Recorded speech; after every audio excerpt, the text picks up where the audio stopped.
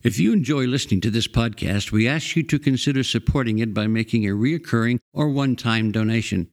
Visit Mayflower's website at www.mayflowerucc.org and click on the Donate Now button. Donations made to Mayflower's Radio Fund are tax-deductible and go toward keeping this podcast available. Thank you for your support.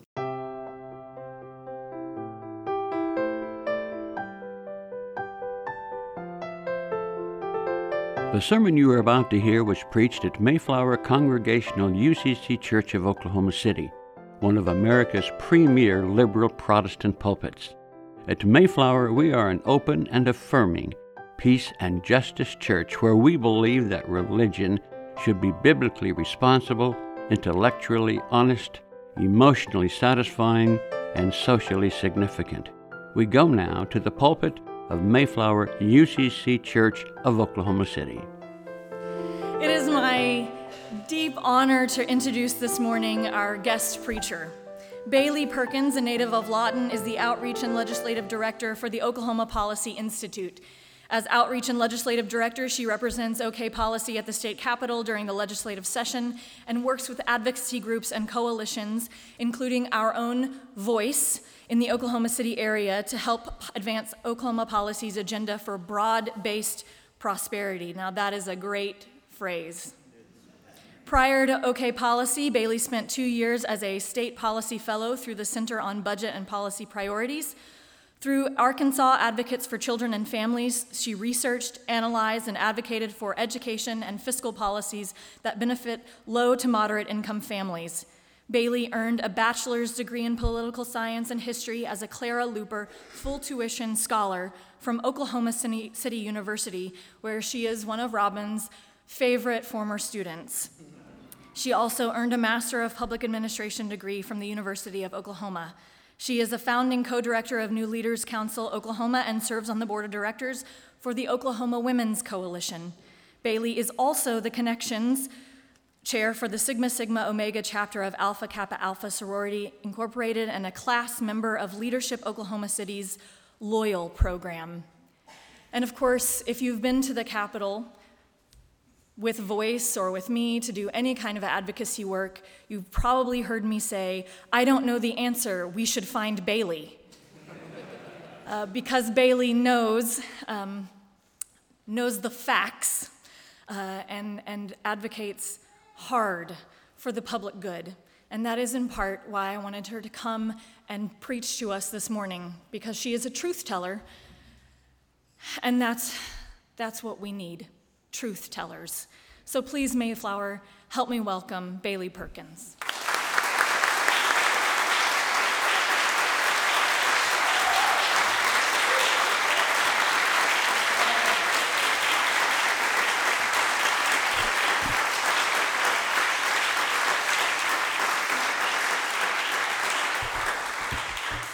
Thank you so much. Wow, that's a whole lot of expectations. I hope that meets your expectations this morning. So thank you so much. Before I begin, I want to take a moment to say a few words about Representative Claudia Griffith, and if you're okay with that, take a moment of silence for her. I spent a lot of time around her at the Capitol. I was pretty much around her office every day because her legislative coordinator, Tanasha, is my sorority sister and close friend. So I saw her pretty much every day at the Capitol, and Representative Griffith didn't complain, at least to my face. I take my job seriously because I know that there are millions of people across the state now and going forward, generations from now, who are affected by the decisions that are made on 23rd and Lincoln. I know that Representative Griffith had the same sentiment for her duty as a legislator, and I know this because I had a big ask of her this session that required sacrifice. About the last week or the last 2 weeks of legislative session, there was a bill being heard in a subcommittee in the House that would have taken health care and health coverage from people making as little as $350 a month. And we know how important it is for those times when you're ill to go to the doctor and have that coverage and that safeguard. And that would have been taken away from thousands of Oklahomans. And there was maybe about 6 committee members, and it was a really close vote. And I knew that I could count on Representative Griffith to do the right thing and make the right vote. But on that day, in addition to the efforts of the teacher walkout that were happening, and also she had a funeral that day, there was a chance that she wasn't going to make it to that committee hearing. So for a couple of days, I was bugging her, I was bugging her legislative coordinator and communicating with her about how much she was needed and the severity of the situation and how she could save coverage for thousands of Oklahomans.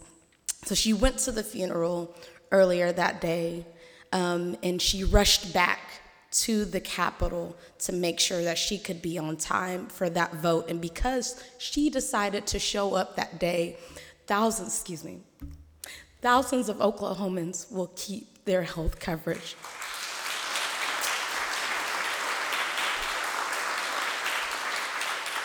So I truly regard her as a hero. I know that we are going to lose an advocate for children and families at the Capitol. So please just join me in a quick moment of silence on behalf of Representative Claudia Griffith.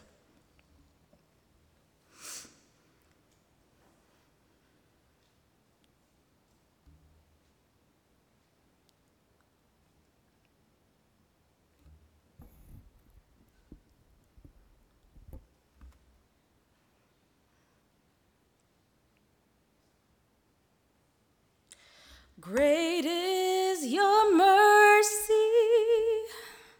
towards me, your loving kindness towards me, your tender mercies I see day after day. Forever faithful towards me, you're always providing for me. Great is your mercy towards me. Great is your grace. Each morning, as I'm driving in my car, I start my day with this song to get my heart right, to get my spirit aligned, and to get my mind in check. This song tells us that it's God's mercy, His loving kindness and faithfulness that sustains and provides for us day after day after day. So I thank God for giving me another chance in the land of the living to use me as a vessel for His will to be done. To the shepherd of this house, Dr. Robin Myers, who I'm grateful to have been a beneficiary of his teachings as one of his students at Oklahoma City University. To my hero, Reverend, hopefully one day Representative, Lori Walkie, who is always in the trenches of resilience, resistance, and spreading light in dark times. Thank you for thinking of me for your distinguished pulpit series. To the members of this amazing congregation, Mayflower, who have built a reputation of owning and embracing our social justice call to serve and act as Christians.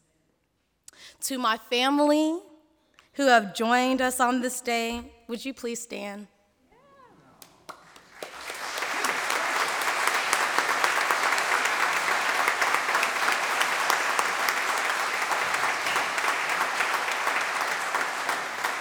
Thank you. Thank you so much for your unwavering love and support as I speak this morning. The timing worked perfectly because our family reunion is happening this weekend. So I appreciate you taking time out of your morning to be here before you prepare to travel home. And lastly, to my Mima, my mother, and my sister, I want you particularly to please stand.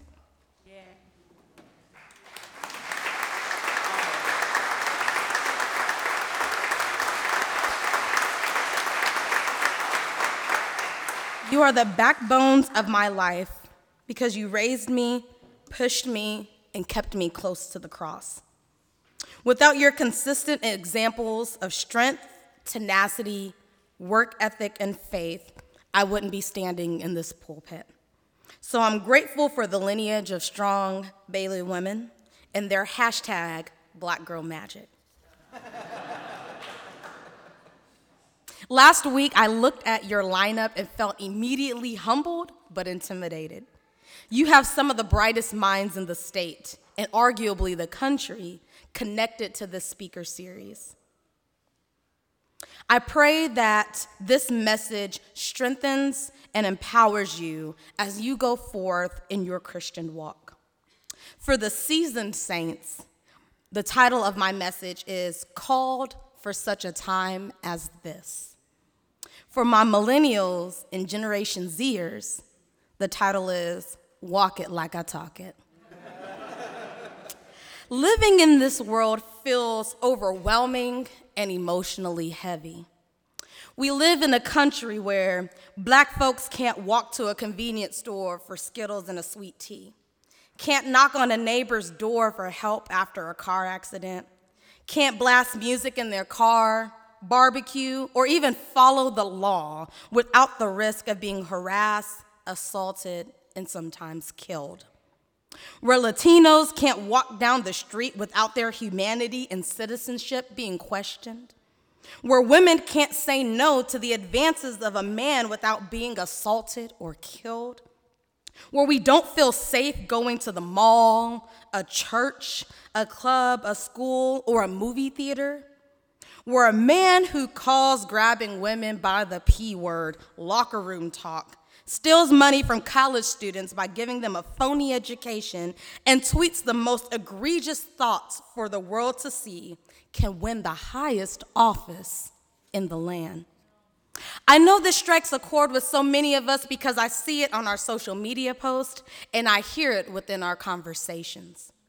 But when you turn on the news and hopelessness sets in, when all feels lost, when you question the system and all of humanity, remember that we were called for such a time as this.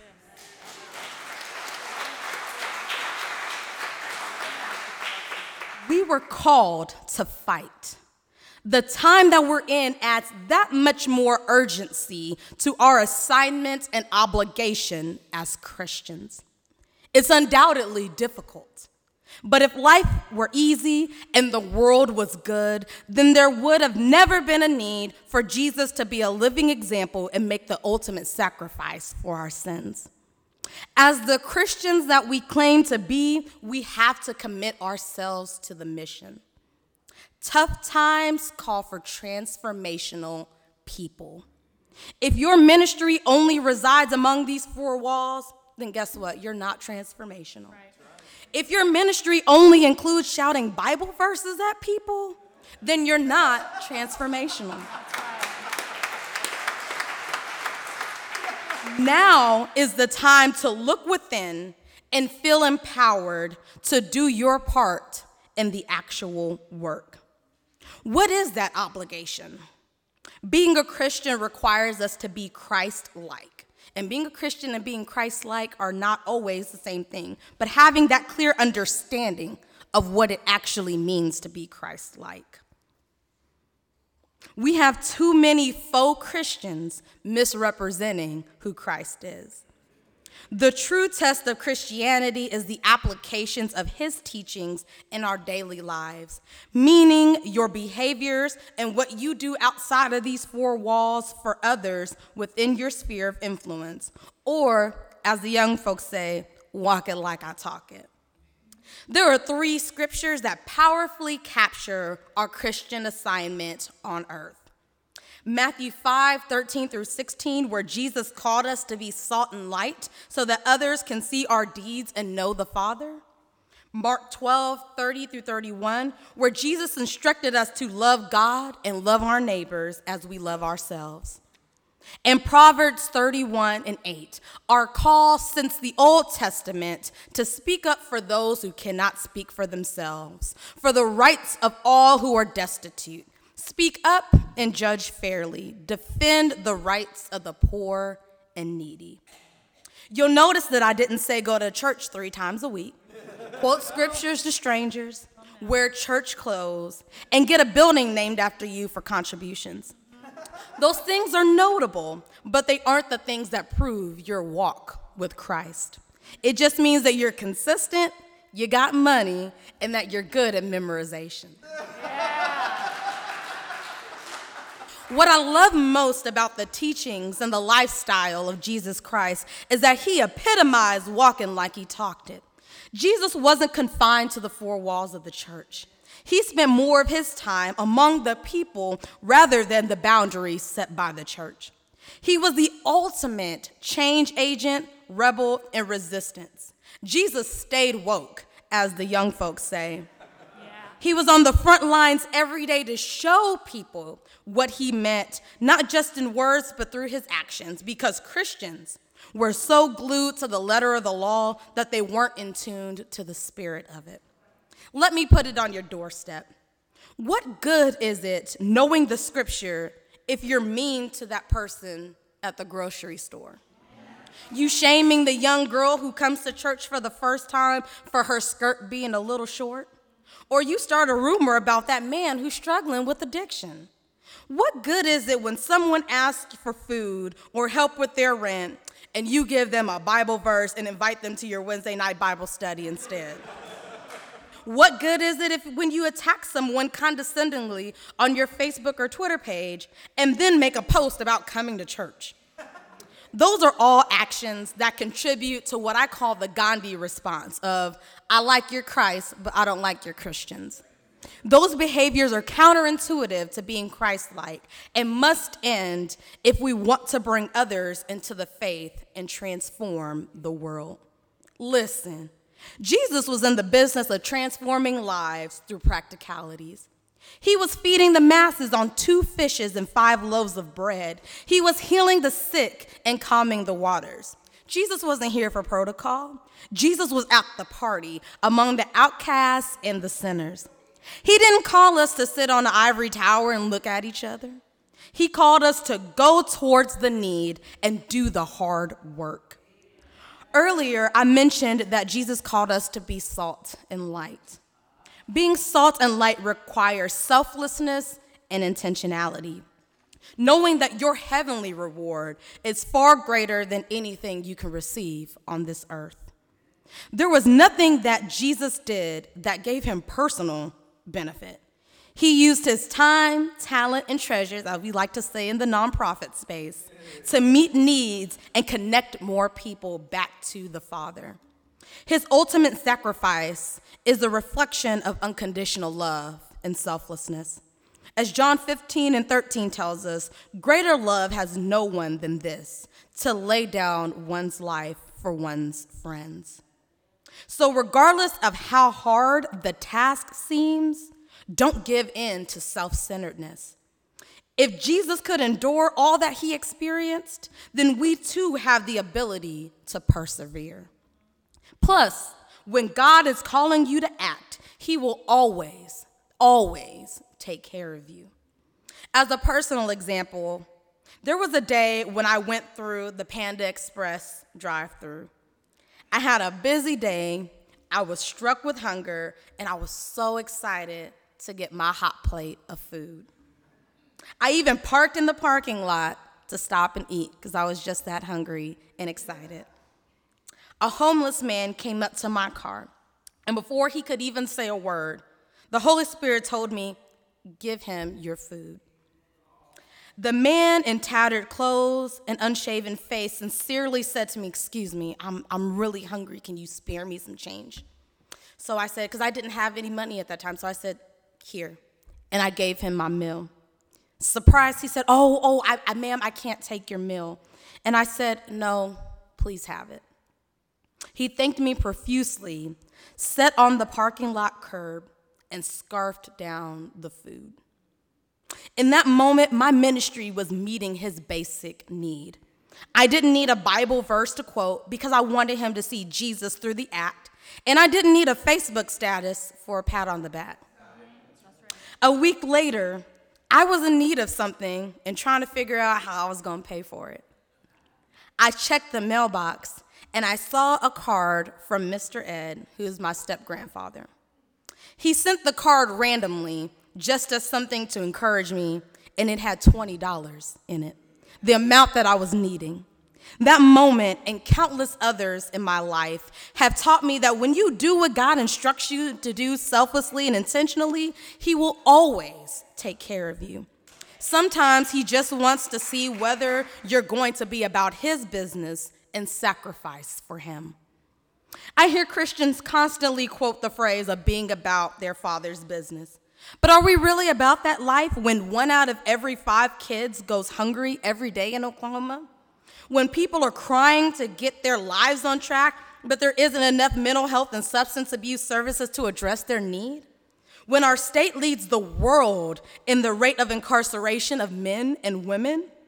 When families are having to decide whether to pay their rent, go to the doctor to get their medical concern addressed, or fix the engine in their vehicle that takes them to and from work?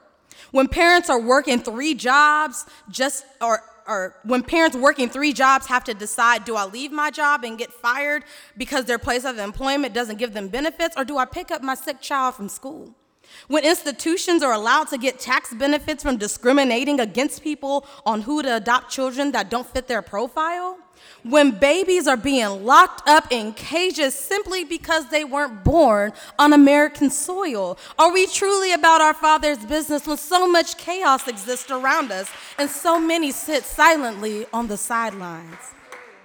I know those issues seem out of reach, but regardless of how impossible the work seems to tackle, regardless of how tough or uncomfortable the challenges of this life become, and regardless of how exhausting and frustrating it feels, remember that we were called for such a time as this.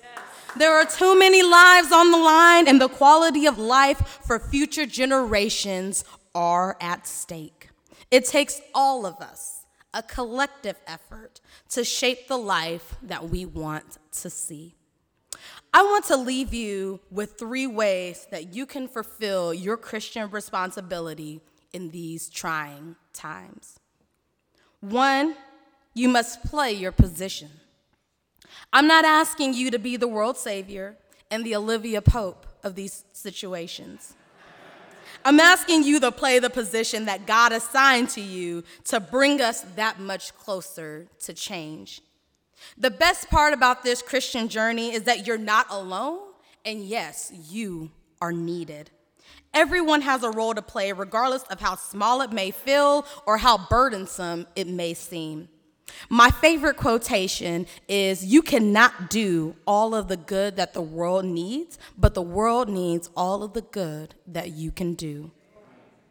Every day, it reminds me that my role may be small, but is necessary for transformational change. I love the analogy of our assignments being like the human body. Sometimes we look at the major organs like the heart, the brain, and the liver as important functions to live.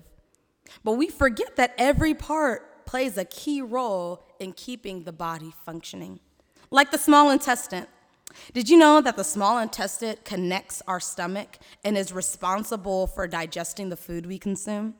It also plays an invaluable communicative tool to the body because it produces various substances that carry messages to other parts of the body. It helps in fighting germs and regulating the body's water balance. When it's time to notify you that something isn't right in your body, guess what? It's likely that intestine communicating with you. So that's an organ that we can't live without. So some of us will have the assignment of a brain, a heart, or a liver to do the work that we're called to do. But for the small intestines in the room, your work matters too. We can't defeat the isms and the hate that consumes us in the world without you doing your part in the body. The second piece, in addition to playing your position, is you must be bold and courageous. Jesus did the impossible and the unimaginable. He was a rule bender because he was focused on the bigger picture. He used his voice, his actions, and ultimately suffered on the cross so that he could save us from the sins of the world, even those who were responsible for his death and persecution. Jesus' life and death are powerful visualizations that sometimes courage requires us to stand alone, go against the grain, and/or feel pain. We have a Christian obligation to not only influence through our individual words and behaviors, but also a responsibility to change outcomes systematically. The changing of hearts and minds is necessary, but they do not correct thousands of years of oppression and a 1,000-year-long economic head start for some. Hearts and minds help us think about things differently for future generations, but they don't correct past harm, nor do they dismantle the built inequities we experience. Right. The great news is that it isn't an either-or. We can do both. What I love most about working in public policy and being an advocate is that I get to do both.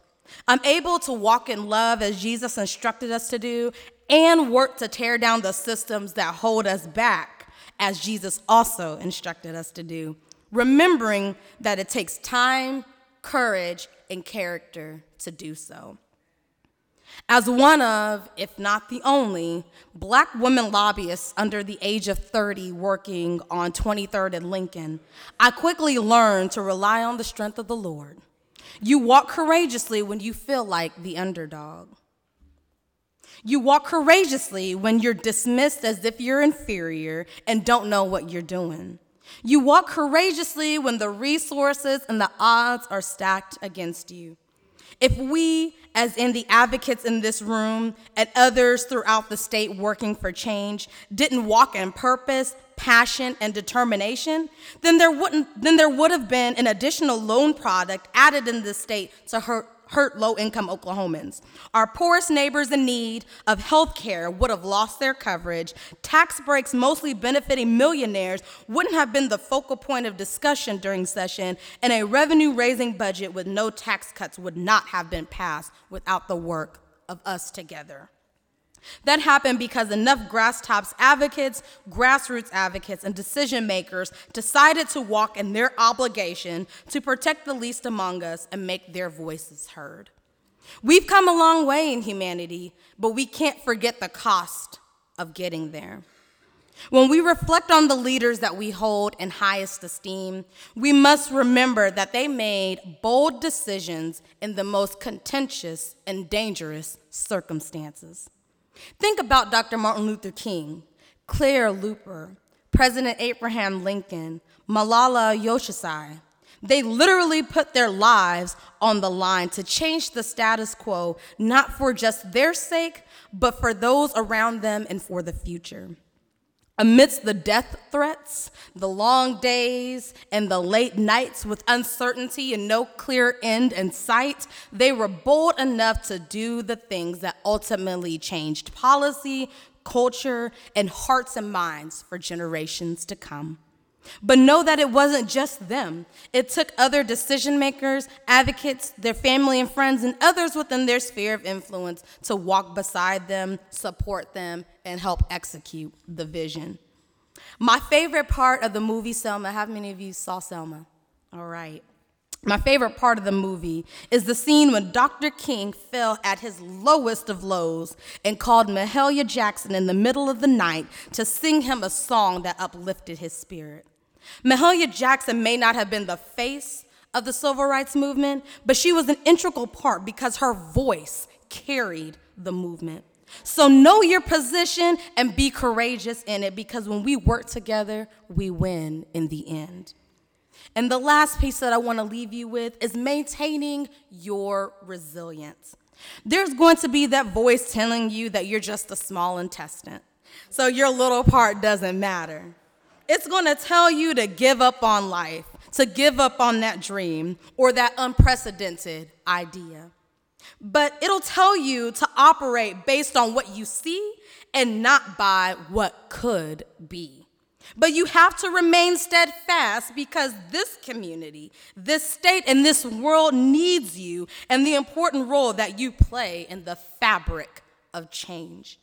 Your role in the kingdom could seem big, intimidating, or outside of your comfort zone, but we can't afford to be afraid. And the Lord tells us that there is no need to be afraid. You're not alone, even when it feels like you are. Psalms tells us that God has our backs, and he's in the trenches with us with his rod and his staff to comfort us. So take whatever seed God has planted inside of you and use it to do your part in transforming the world. Despite what it looks like, you are called, capable, and prepared for such a time as this. Do your part and walk it like you talk it. Thank you.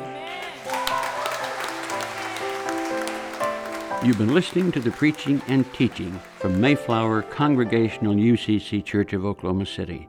More information about the church can be found at mayflowerucc.org or by visiting Mayflower's Facebook page.